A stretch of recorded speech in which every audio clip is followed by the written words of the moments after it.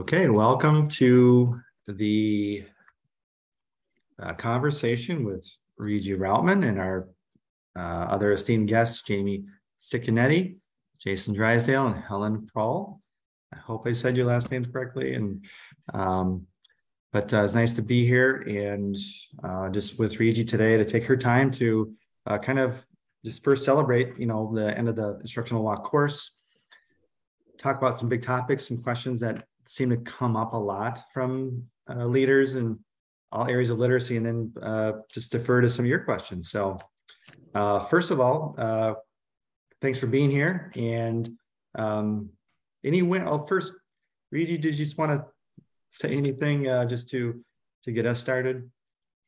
Well, I think it's great starting with celebration. I think that no matter what you're doing and no matter how difficult things are going, that is something to just always start with, not only in teaching and leading, but in life too, right?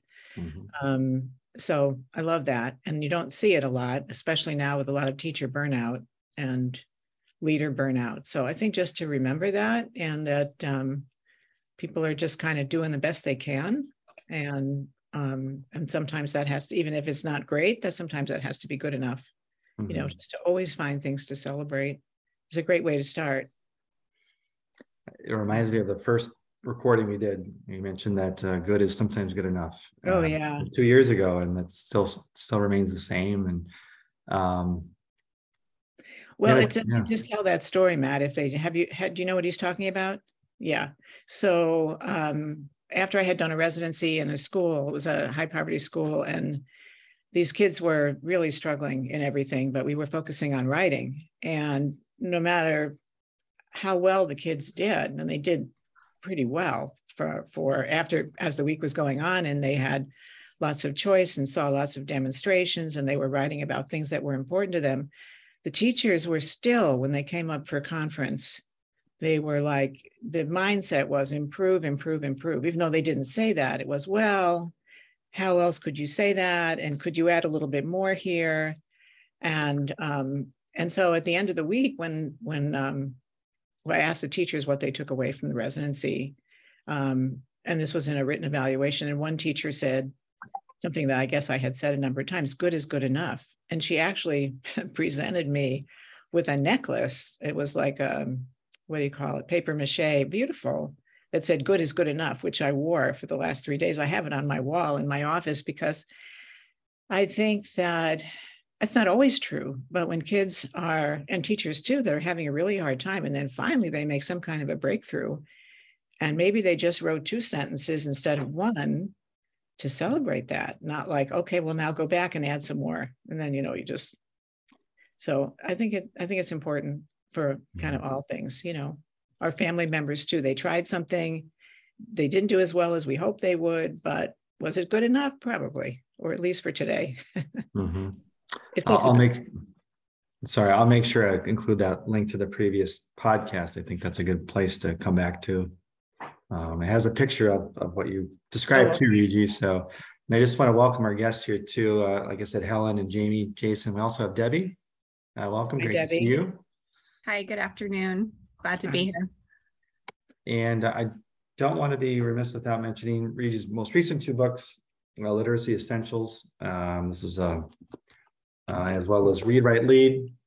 These 2 books are on my shelfie right next to my computer. I'm regularly referring to them to just guide me in my 7th year now in my current school, and it's just a wealth of information. So well, I guess what we'll do is start with just some wins, and if anyone would like to go first, and something like, as Regi said, what was either good is good enough, or anything that you felt like was a real success for you. Hey, Matt. Can I share? Sorry to interrupt, Jason. No. Well, Jamie, we'll have you go first, and we'll go to Jason. I was just going to share, it reminded me of just yesterday, I was asked, and I'm a special education director, and I was asked by a fellow colleague, special education director for a different district. And she said, I don't know, Jamie, how are you finding the wins? Where, like, I am so exhausted already. How do you see the wins? And I said, I love my job. I really do. And I have to be in the classrooms, like seeing the kids and not just, putting out the fires from my desk and hearing the worst case scenarios come to me. I need to see the joys in the classrooms. And so I think that is so relevant with your work, Matt, too, and just being present in the room. So, and I think also through our IEP meetings, I'm always stressing for starting with strengths. And, sometimes you have to even set a timer in an ETR meeting or something, evaluation, and talk, say, we're going to talk for 3 minutes only about strengths. And let's all just start rattling them off. So it's good for parents to hear too. I love that idea, Jamie, of starting with strengths and making sure you give enough time for people to do them. Well, it's a mental mindset, and it's a big shift for a lot of people. I think I made that shift when I became a reading recovery teacher. And, before then it was like, I was like one of those improve. And when I would be evaluating a child in writing, I'd be writing down all the things they couldn't do. And it was just, I don't know, it's sort of like an American mindset. I don't know if it's Canadian as well, but, and the marvelous thing about reading recovery was if the child could only write the first letter of their first name, that's what you wrote down. The child could write the first letter of his first name. And that was just a huge shift for me. Oh my goodness, I see my friend Gail here. Yeah. I'm sorry I'm late. I'm sorry I'm late. You're never late if you're here. So Right. Well, awesome. Thanks, Jamie. That's cool. Cool idea. I wrote that down. Jason, what's from your world? What's been a good win for you? Yeah, thanks, Matt. So I'm an assistant superintendent, and I oversee school and division strategic planning in our division. And so we work with 42 schools. And one of the wins and the celebration is as we are moving back to what I would see as a quote unquote more normal school year after 2.5 years of COVID restrictions, is the energy and excitement that I'm seeing with our early years and middle years principals about re-engaging in some of Reggie's work and the on-demand and using those samples to help us determine where kids are and to take them from where they're at. So those on-demand samples are helping us to shift thinking from where we think kids should be to positioning ourselves actually with where are the learners in our system right now, and then using those authentic, reliable data sources, the student writing, to drive our work forward. That's super exciting and energizing for me at a system level to be thinking about that and doing that and not thinking about 2-meter distancing and masks anymore to the same extent we were. Mm-hmm. That's remarkable. And I don't think that's common either. A lot of it has to do with your leadership, Jason, which I know personally, but especially now sort of, I don't know if we're post-pandemic, but people talking so much about loss, without saying. In urban education, we've always been talking about kids being far behind. This is not something new, but just, taking them from where they are and building on those strengths and not, just like worrying and lamenting that, oh my goodness, they're so far behind. It's a mental mind shift, don't you think? I do. And I think about conversations I have with my colleague, Karen Boyd, who's the other assistant superintendent in the curriculum realm. And it's really the way in which we've tried to position that work and not talking about loss and deficit, but rather thinking about where are kids and how do we move them forward from that place. And I think that, we've got a real opportunity here to be able to reignite this work. And there is real energy and enthusiasm within our system, especially amongst our principals and vice principals, to re-engage in this work in a deep and meaningful way, because unfortunately, over the last 2.5 years, these haven't been the things we've been able to focus on, and people are hungry for it. Mm-hmm. Yeah, absolutely. And if you want to read more about Jason's district and their work, he's in Read, Write, Lead.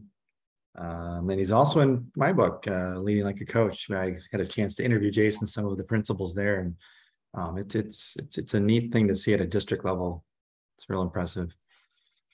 And deservedly so, because let me just say this, that Jason is a rare superintendent that does not just expect leaders and teachers to take certain actions, he models that behavior. Beautifully. I don't know any other superintendents that, and I've met a lot of superintendents. So don't be embarrassed, Jason, it's true. But I think also, just adding on to what he said, when you have the superintendent saying that we're going to take kids from where they are, that takes a lot of pressure off of teachers. So then they're not thinking about, oh my God, this child needs to make 2 years growth. You know, it's a whole different thing. It's like, okay, this is where this child is, and we're going to take this child as far as we can. That's a very different thing. I really think it takes the pressure off. Yeah, I was just talking with a teacher today who's feeling some of that pressure, and I wish I would have said that, you know, let's just meet them where they are and not worry too much about the curriculum, and go slow to go fast, as Reggie said before too. So it's a good reminder. And just welcome Gail Boucher. Great to see you here. And anyone else would like to just share a win, success you've had recently? I'll share a win. Reggie, I actually just was mentioning you in a conversation I was having with a first-year teacher before this Zoom, because I believe it was in invitations that I read as a new teacher.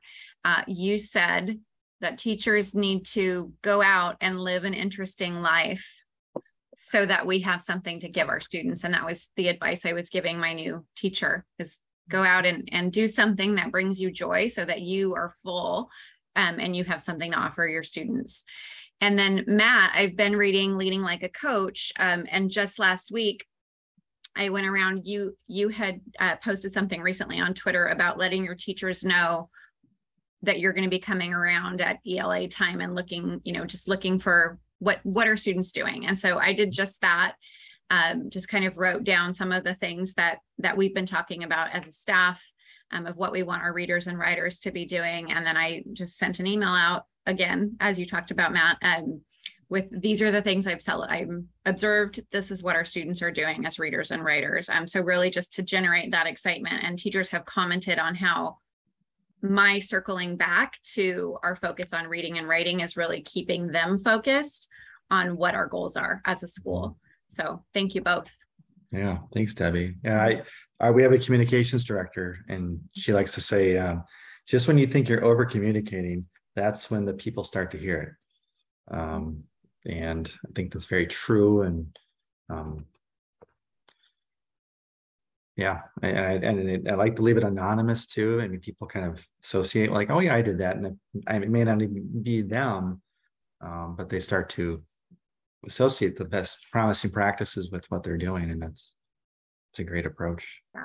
That advice that you gave about just send this out, the teachers will see themselves in the list of things that you observed.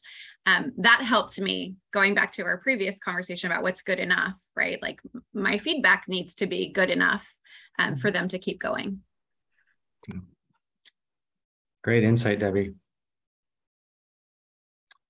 Anyone else win? Don't have to, challenge by choice, but Helen or Gail, if you want to celebrate anything with us. Can I go next? Can you hear me? Please. Can't hear. Yeah, put it. I'm just gonna unplug because there's a. Can you hear me now? Yeah. Yes. Okay. Yeah, there's a problem with my earbuds, obviously. I'm just so inspired, and everything you've been talking about has been resonating with me. I'm a reading recovery teacher leader in Winnipeg, so I know Jason, and yeah, very inspiring to be around such amazing folks here. But I think I want to start with Matt, when you wrote about vision in your book.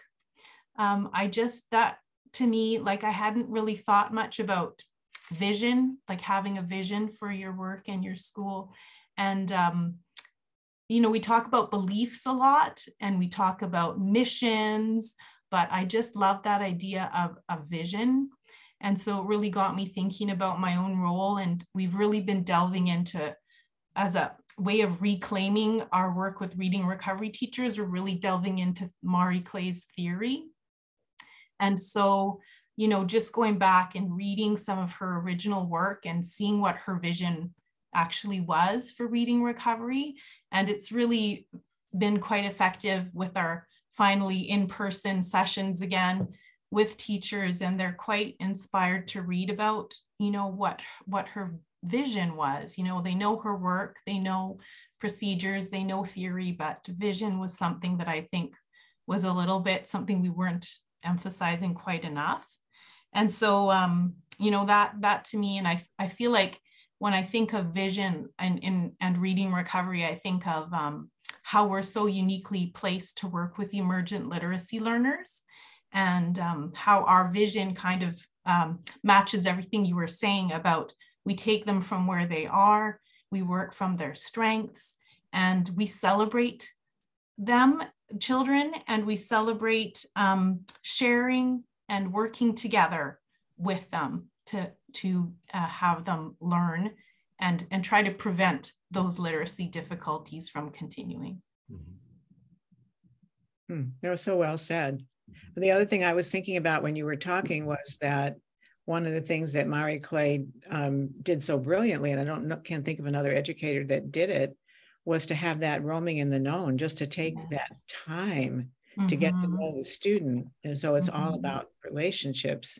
And I don't remember who said this, but I love this quote. Progress moves at the speed of trust. And so, you know, when you're trying to get people on board in a building, and this is certainly true in reading recovery, that's what you're doing. You're building that trusting relationship. And without that, nothing really is possible, right? So true. I'm just writing that quote down. Every time I talk to Regie, I'm always quietly capturing her wisdom.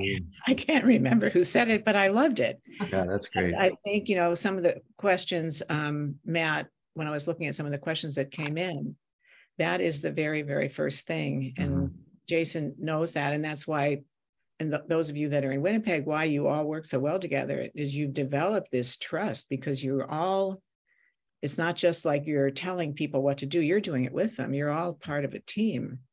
And that, I think, for me, is my biggest learning lesson, and why things fall apart so quickly is when you don't have that real deep trusting relationship, that people know each other professionally and personally to some degree. It's really hard to get a whole school together. You know?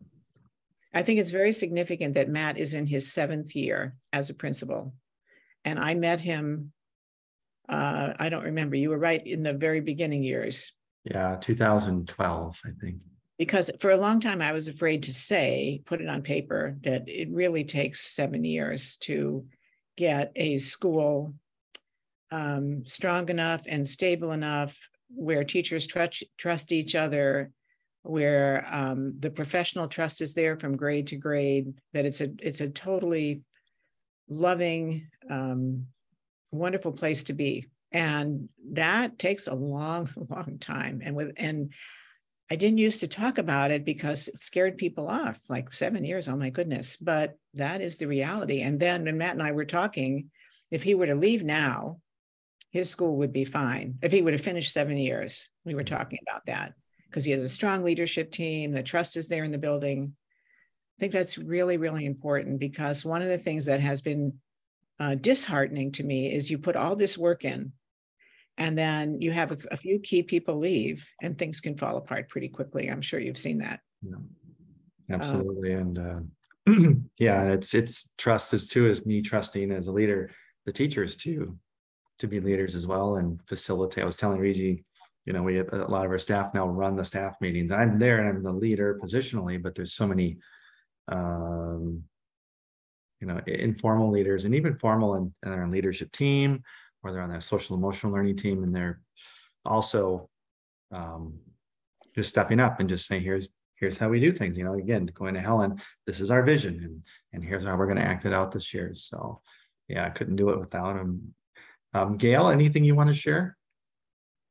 Well, thank you so much. You know, I'd like to say I really admire Matt, you and Regi, your collaboration. And also Regi, as you're talking about, you know, talking about the collaboration that you've had with Winnipeg too, I think to model that in the books that you have written, in having this conversation together, that you've modeled that none of us are here where we are because we've stood by ourselves. Every single one of us are here because we've stood and leaned into the amazing people that we choose to be our colleagues. and both Regi and Matt, at many times you've been my colleagues and you've never even known it. So, you know, I want to thank you for that, just being here.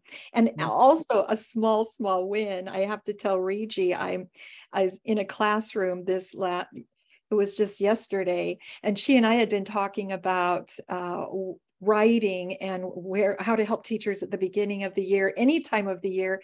And she talked about having teachers start with poetry. So Regi, I handed the poetry book, the second grade one, to the second grade teacher in our grandchildren's classroom. And I'm going in tomorrow to help her. That's a big win.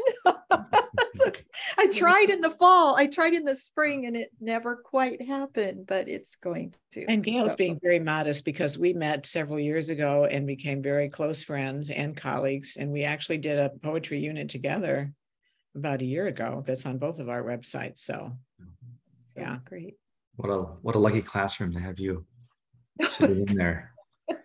It's joyful. Another win. Very joyful. Yeah. Well, great. It's great to hear everyone's wins. My win is just I got through a second round of instructional walks. I've just been keeping them very brief, couple minutes, and just trying to glean one thing that I've noticed and the impact it seems to have on kids. And I just leave a small note. Just trying to keep it brief. And yeah, and I guess the win though is I'm actually meeting with our instructional coach now, not just mine.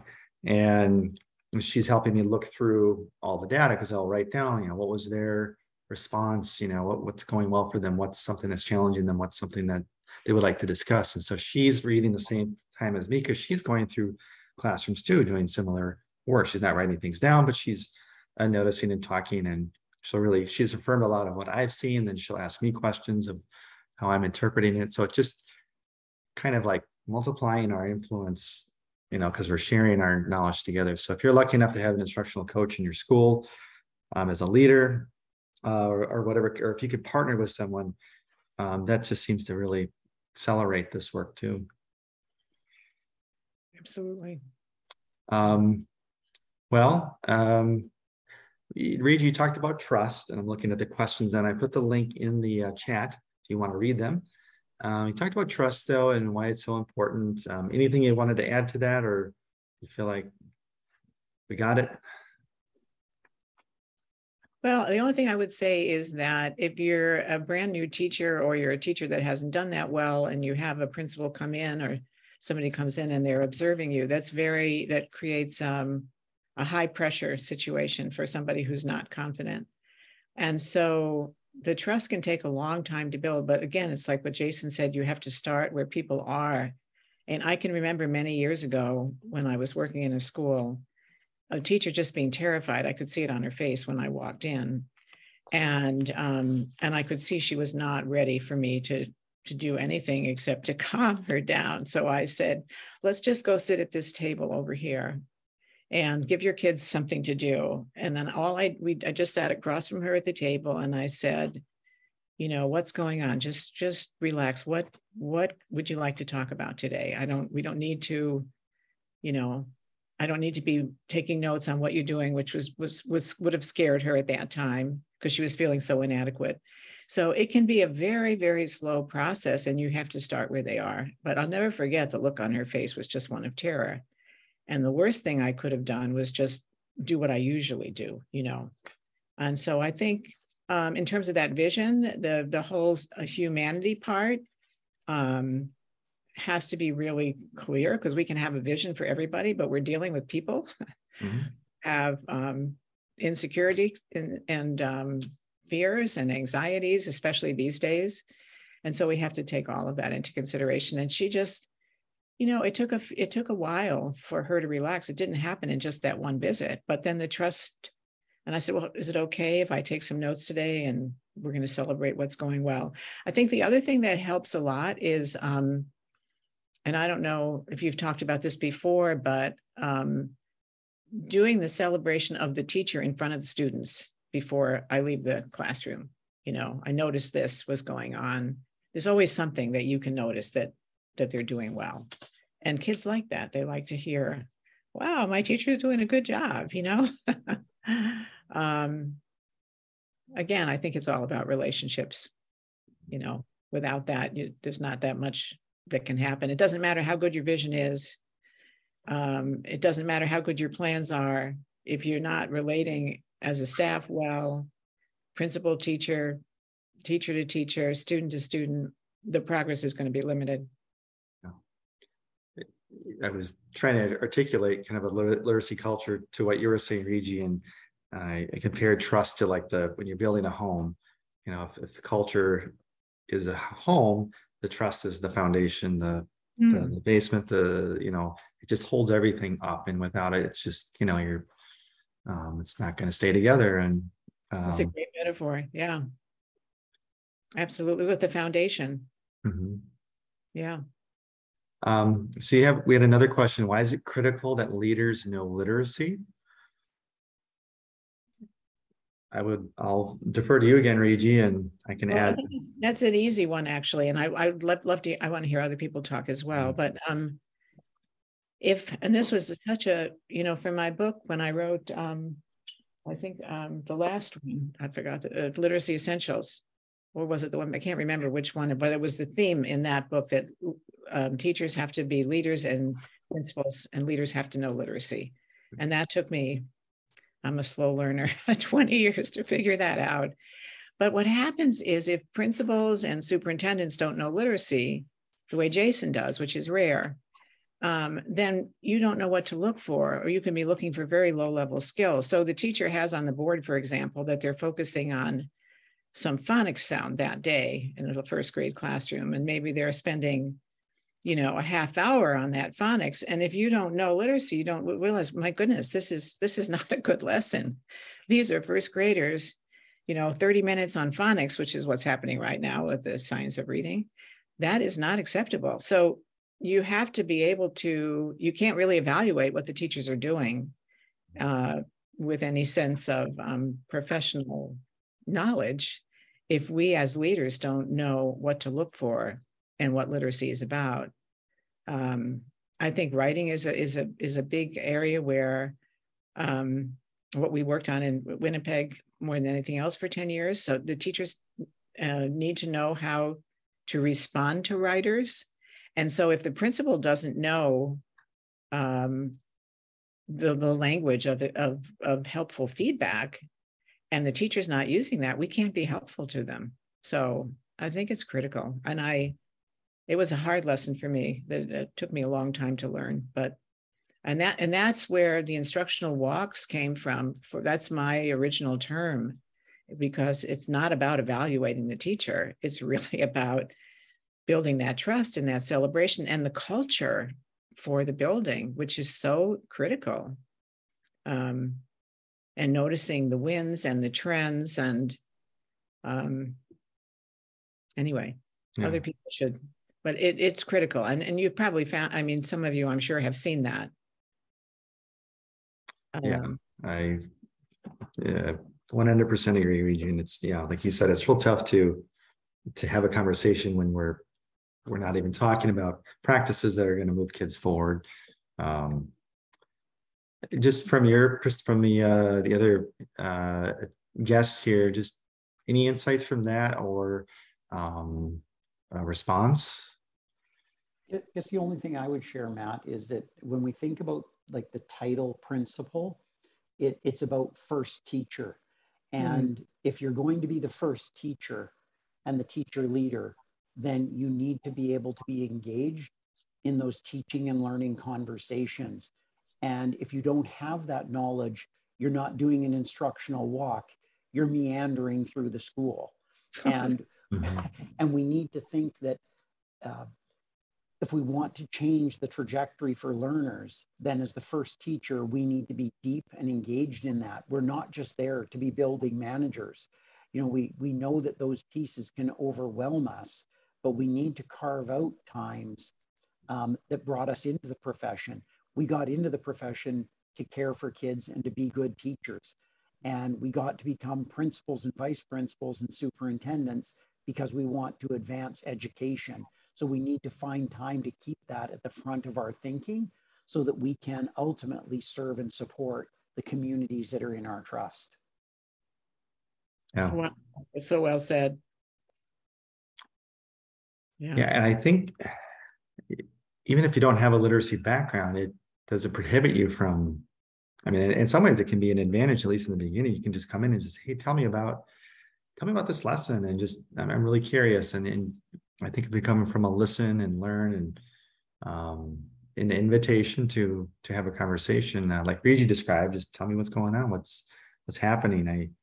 That's how my learning was accelerated. I was in a reading recovery school prior to my current school, and I remember walking with first year I was walking with the lead reading recovery teacher, and we were a hub, so we taught other districts reading recovery. They would come to us, and I was walking with her, and she had a student with her, you know, one of the first graders, and just trying to touch base with her on something just unrelated to literacy. You know, it was my first year as a principal. And she finally turned to me and says, you know, Matt, this is my teaching time. I know you don't understand that, but this is how I build relationships with this kid as we walk to, you know, our intervention. And I said, oh, I said, well, thank you for telling me that. You know, I was totally new to this approach. So I think just maybe lowering the ego is something I had to work on, and almost feel like a new teacher leader in many ways, not just a new leader, but a new teacher. So other thoughts on just literacy and leaders knowing it? I will say, especially with the current climate with science of reading and all of the, I will say, the noise that's going on out there.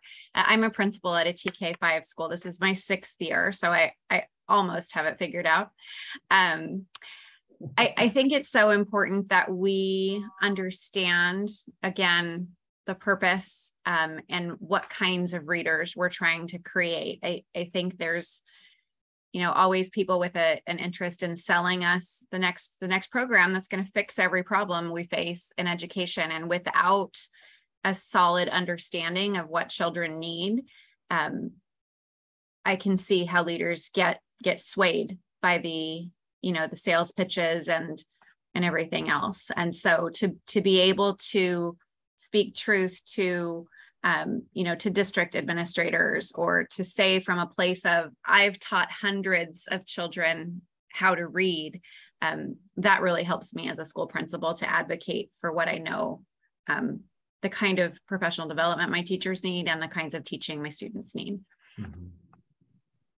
Yeah, I'm glad you brought that topic up. It's something I think a lot of leaders are dealing with, and they're not sure how. And I would even refer to them to Regi's books. I think, well, I mean, it's so much science in there, and just a lot of evidence-based practices.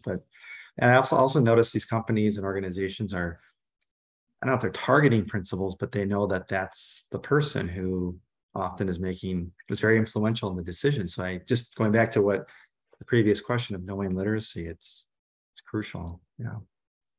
Well, and Debbie, you were able to do that because you have professional learning going on and you know what you're talking about, right? So I think part of the reason why a lot of these commercial programs sell so well is because people are not knowledgeable, and it's easy to, it seems easy to put a program into place, you know, when you don't know that much, and then you're convinced that you don't know that much. And I think that the professional study is not something that comes naturally to our profession, you know, where you have a whole school professional learning going on and people really understand the research behind the science of reading, so that you could actually talk to somebody who's trying to sell you something and say, well, wait a minute, this research only holds up under certain very narrow conditions. And this is, and science is not fixed, it's still evolving. So, and phonics is important, but it's just a small piece of becoming a reader. That would be part of the vision that you were talking about, Helen. The vision is not to get a whole lot of phonicators, as I've heard other people call them, but people that are actually readers who read for pleasure and information and set their own goals. And, Yeah. I remember your colleague Sandra referring to them a decade ago at your institute as word callers. Word callers, yeah. Yeah. Yeah. Very appropriate. I think I'll go with one more question here, if that's okay, Regi, and then I'd like to just open it up to the whole group of other questions you have, and respect your time. But this one came up a lot in the survey, and it's just in various different ways. But how do leaders, or how should leaders communicate feedback that teachers can hear and act upon? I see that as the most common challenge, I guess, is how do I, we start with noticing and naming what's going well publicly. But once you have that trust, how do we communicate the information? And in my book, I didn't call it give feedback or deliver feedback. It was communicate feedback, to really reinforce it's a two-way street. And but thoughts on that, Regi, of what you found to be effective? I think it's really hard to give effective feedback. And, you think about, just in our own families, I know, my husband will say certain things to me, and sometimes I'm receptive and sometimes I'm not. And I think that's kind of true for all of us. I think, again, it's the trust, what does this person really think about me or what I just did? I think one of the things that works well is asking, what kind of feedback would you like from me today? What might be helpful, rather than taking over. And then eventually, as you have that trusting relationship on instructional walks and working with colleagues, what did you notice today about how students reacted when you did such and such? So the more you can say things without judgment, really, I don't think it should be judgment. You're just saying, this is what I saw. This is what this student did. Tell me what you were thinking when that happened. So it never has to really be sort of a negative thing. How might I be helpful to you today? Rather than, I know in the beginning, I was very much, which I think maybe that's why some of us went into teaching. I used to like taking over and dominating the conversation and telling people what to do. And that doesn't work very well in school or in life. So I learned, and and Matt and I have talked about this. I don't use the word should, like, ever. And you won't find it in my books. And that was a hard lesson. You should. I like what I tried to use. You might think about, you could consider, but not you should do this. That's not for me to say. And that is, I think that takes over too much.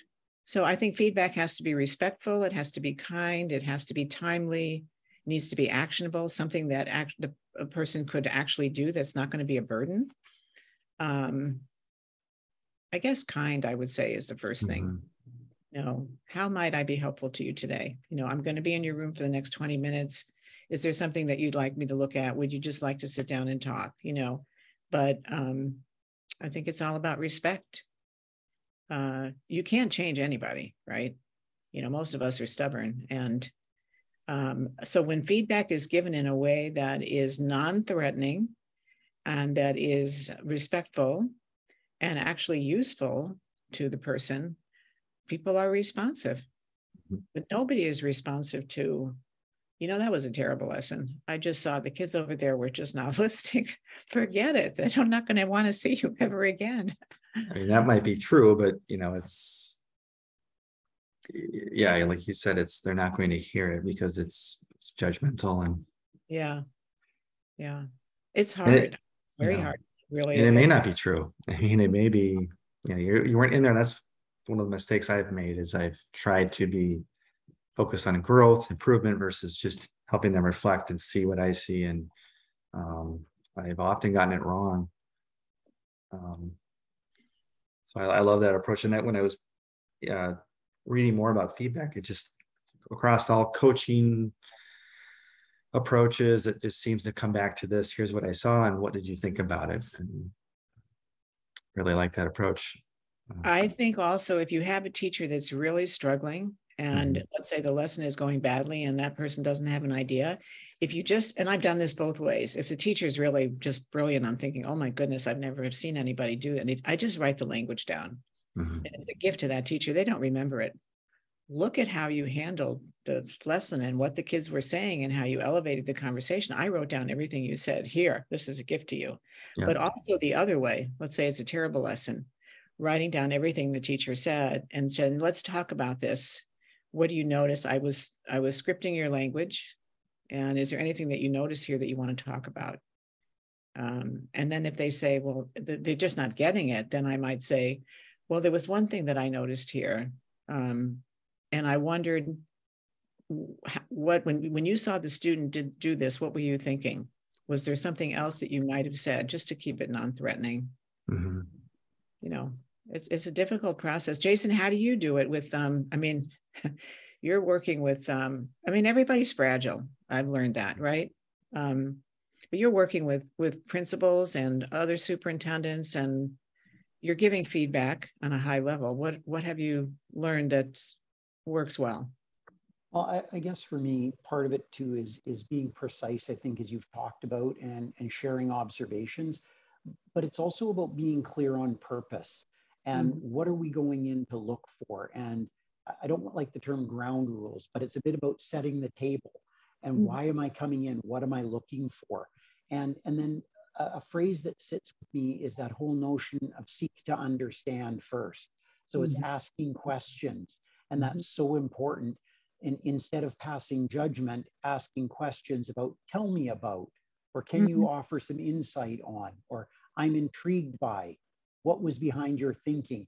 Some of those things that open the door to the dialogue. So the what and the why questions that I think are invitational and build us into that professional and collegial dialogue. So I think about some of the work that we were doing a number of years ago, Regi, as we were establishing your work in our division, was about positioning the principals and the vice principals also as learners alongside, so that if we're doing that journey together, it then allows us to be able to go in and ask questions because I'm learning alongside you. And I think, as Matt said at the beginning, you don't necessarily have to be a literacy expert, but you have to be a learner. And so bring that lens to the table and ask questions and seek to understand. Yeah, that is so brilliant. Actually, that whole seeking to understand is where everything is at, right? Yeah. This is great. And I think at this time, we'll just open it up to any questions you have for Regi or for me or anyone here. We've got a lot of expertise in the digital space here. So go for it.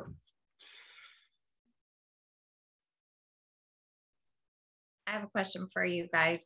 You got me thinking about developing trust, and as an authentic leader of literacy and an instructional leader, I've been thinking about, like, my blog or whatever is called Lessons Learned, but it's sometimes hard for me to share that with my actual colleagues and the teachers that I'm working with, as opposed to just, the vast internet out there.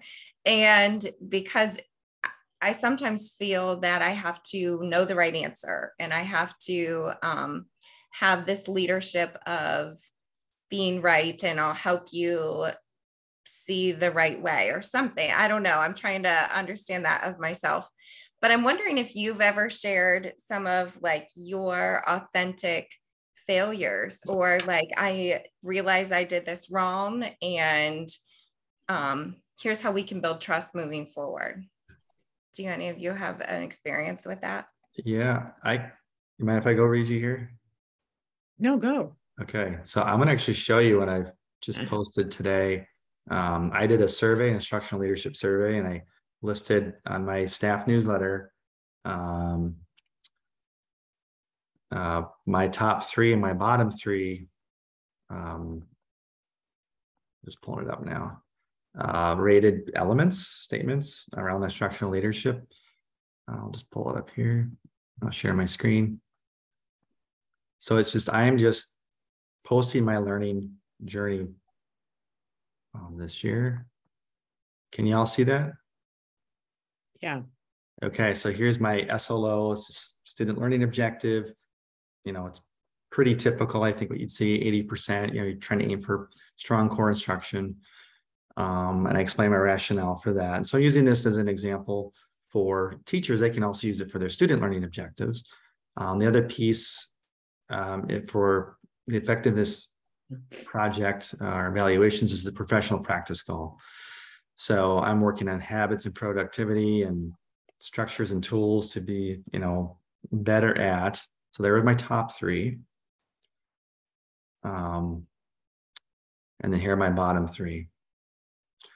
And so it's they don't always find professional learning helpful or relevant. They don't all, I mean, it's still decent, but it's one of my lower ones. They don't feel like I always follow through on responsibilities and commitments. And there's not clear enough lines of communication and open dialogue. So I'm just posting it out there. And I think kind of 2 goals here was just, one is to be very vulnerable and just have it out there. And I think that will give them permission then to talk. It keeps coming back to trust, right? And if I can be vulnerable and open, then they have kind of a permission to do that too. And I think too, like, you know, sometimes we get nervous about sending these surveys out, and you're afraid someone's going to sabotage it or use it as a way to maybe exercise some disgruntledness. And I just post it, and I'm like, you know, I really don't. I'm okay with whatever you want to put out there, and it's not easy, but I guess it just shows that, you know, I'm a learner. Going back to what Jason said, so that's one thing I'm doing. I don't know if that answers your question, Jamie, or what. Yes, I love that trusting relationship, and like how much you're showing that you trust them. I'm showing you my weakest, and I trust that, you know, thank you for the feedback that they gave you. So it's a good reminder of a survey and sharing it out there. Thank you. Yeah, I can share the survey that I developed. Sure, that'd be awesome. With the group here. So yeah. But anyone else like to respond to Jamie's question of just? Well, I think that you're being vulnerable is, I mean, congratulations on that. Because I know when we first met, you wouldn't have been able to do something like this. It takes a lot of confidence in yourself and with your staff. So that's really admirable. I just really appreciate that. I think people love to see it when somebody who's a so-called expert just messes up. I mean, they just love it. I can see the smiles on their faces. I remember that, and this happened at Strathmillan School in Winnipeg, some years ago, but I always did evaluations at the end of, we all did, you know, how did things go? What went well? And I was shocked that the thing that most people took away from all of the teaching was that when the lesson wasn't working well, the teaching was not going well, and I was leading it, and there were like 30 people in the room observing, I stopped and said, hey kids, this isn't working very well. I'm not exactly sure why. And I changed the plan midstream to meet the interests and needs of the learner. And the teachers were shocked. You changed your lesson plan. I didn't know we could do that, you know. So that was, I've just never forgot that. So they were smiling as the lesson wasn't going well. And here we have this expert from out of town, and these kids were just flailing, you know, they were just not responding. And so I just said it out loud, this isn't working. And they were like, just kind of looking around. And then it was fine because, you know, we switched gears, and that was the main thing they took away. So I think failure is good if you learn from it, you know. And we all. There's a book by Robert Keegan, the Everybody Culture. But he just says that people are walking around doing 2 jobs. One is your regular job, and your second job is, you know, protecting your ego and not being vulnerable. So That's probably true. Thank you. Yes. Other insights or just any good of the order questions? I would just say as encouragement, Jamie, to being vulnerable as a leader and sharing, the lessons that you've learned. I think more than anything, we all want to know that we're okay, right? And so when we mess up, it's comforting to know that other people have done that. And so just in our staff meeting yesterday, as we're looking at our most recent reading scores, and our students are not where we want them to be, but I said, I don't know what the answer is, but I know that in this room, we're going to figure it out. Like, we have enough minds here and enough hearts. Like, let's figure it out, and we'll constantly adjust. We hear about growth mindset. We could talk to kids about that, but how often are we willing to model it and engage in it with our colleagues? So I think when we go first as leaders, that gives teachers permission to do the same. Yep, trust starts with us. I would just say too that at a system level, I think it's important as a system leader that we say that it's okay to fail as long as we fail forward. And I think about in Manitoba and in Canada, and as we're on the doorstep of tomorrow, which is our National Day of Truth and Reconciliation, related to the harms of racism and colonialism for Indigenous people, is that one of the legacies of that is that Indigenous students in Canada are not achieving at the levels that we want them to. And as a system leader, not only do I lead some things around early literacy intervention, but I lead Indigenous education. And I often tell people, I would rather you make a mistake and you fail in trying than not to try at all. And I think it's important that we as system leaders be able to stand up in front of people and give them that permission and know that the division in the system will back them if you have love and goodness in your heart and you're motivated to do the best by kids. And I think it's important as system leaders that we say those things publicly to our principals and vice principals and to our teachers. Wow. I love that. Yeah. How can you not love that? It's important. Other questions? Anything you would like to ask? Yeah, those things out. I'd love to know, Matt and Regi, both. Matt, your book recently came out, but you wrote it, obviously, when you write a book, you wrote it a year ago and it came out. I'd love to know what you're thinking now, what your next thoughts are, what you're working on. And I'd also love to know what Regi's working on also, if you would. Yeah, I'll go first, Regi, if that's okay. Of course. All right. And I'll be quick. I'd rather listen to Regi. But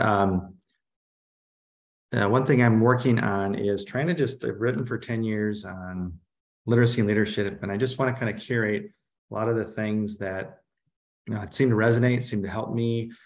So one thing I'm working on is just a community. So it's just going to be a digital space where people can come in and find access to all of the things they found most helpful. So here's the first 4 weeks for instructional walks that I did the email course on, so people can go there and they don't have to search and find it. One thing I'm working on, and we're working with Bring Me a Book, and Lois Bridges and Regi's a part of it, is equity projects. So they're kind of a student-centered approach to action research, a little more focused on disrupting inequities. And so that's one project. And so I'll invite you all and other people on the site to join me. And if you want your own space for your own equity project, I'll share the tools that we've adapted from other resources, and happy to give feedback on that. So that's one thing I'm working on.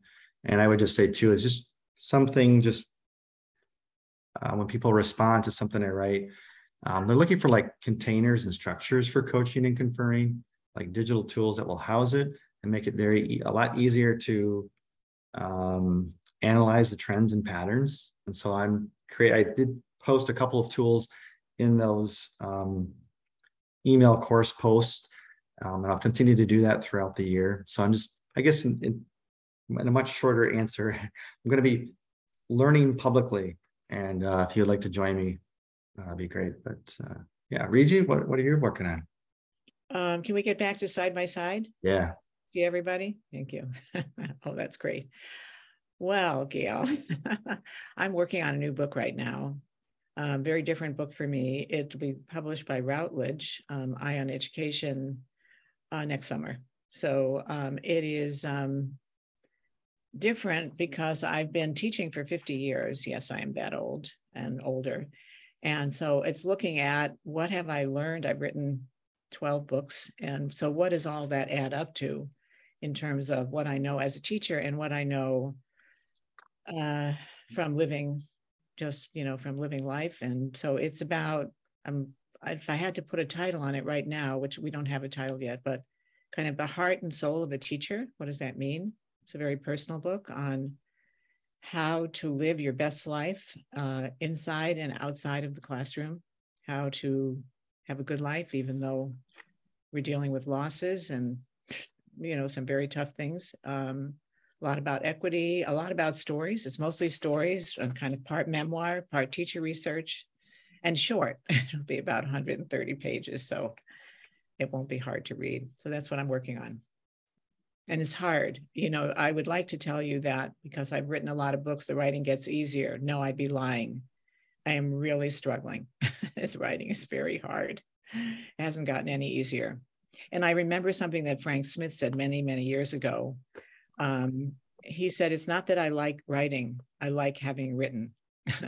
And so, there's that sense of accomplishment after you write something, that's meaningful and it comes together. But the writing itself, at least for me, is difficult.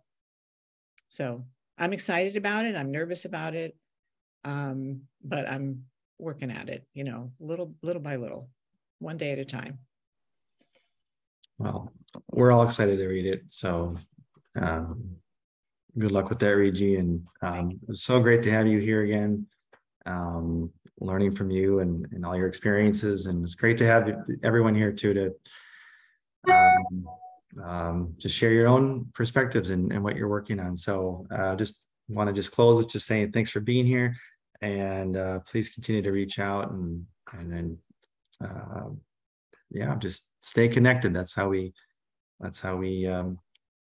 successful, is together. So thanks everyone for being here, and thanks for making it possible. Yeah, thanks, Regi. So grateful. Thank you. Take care.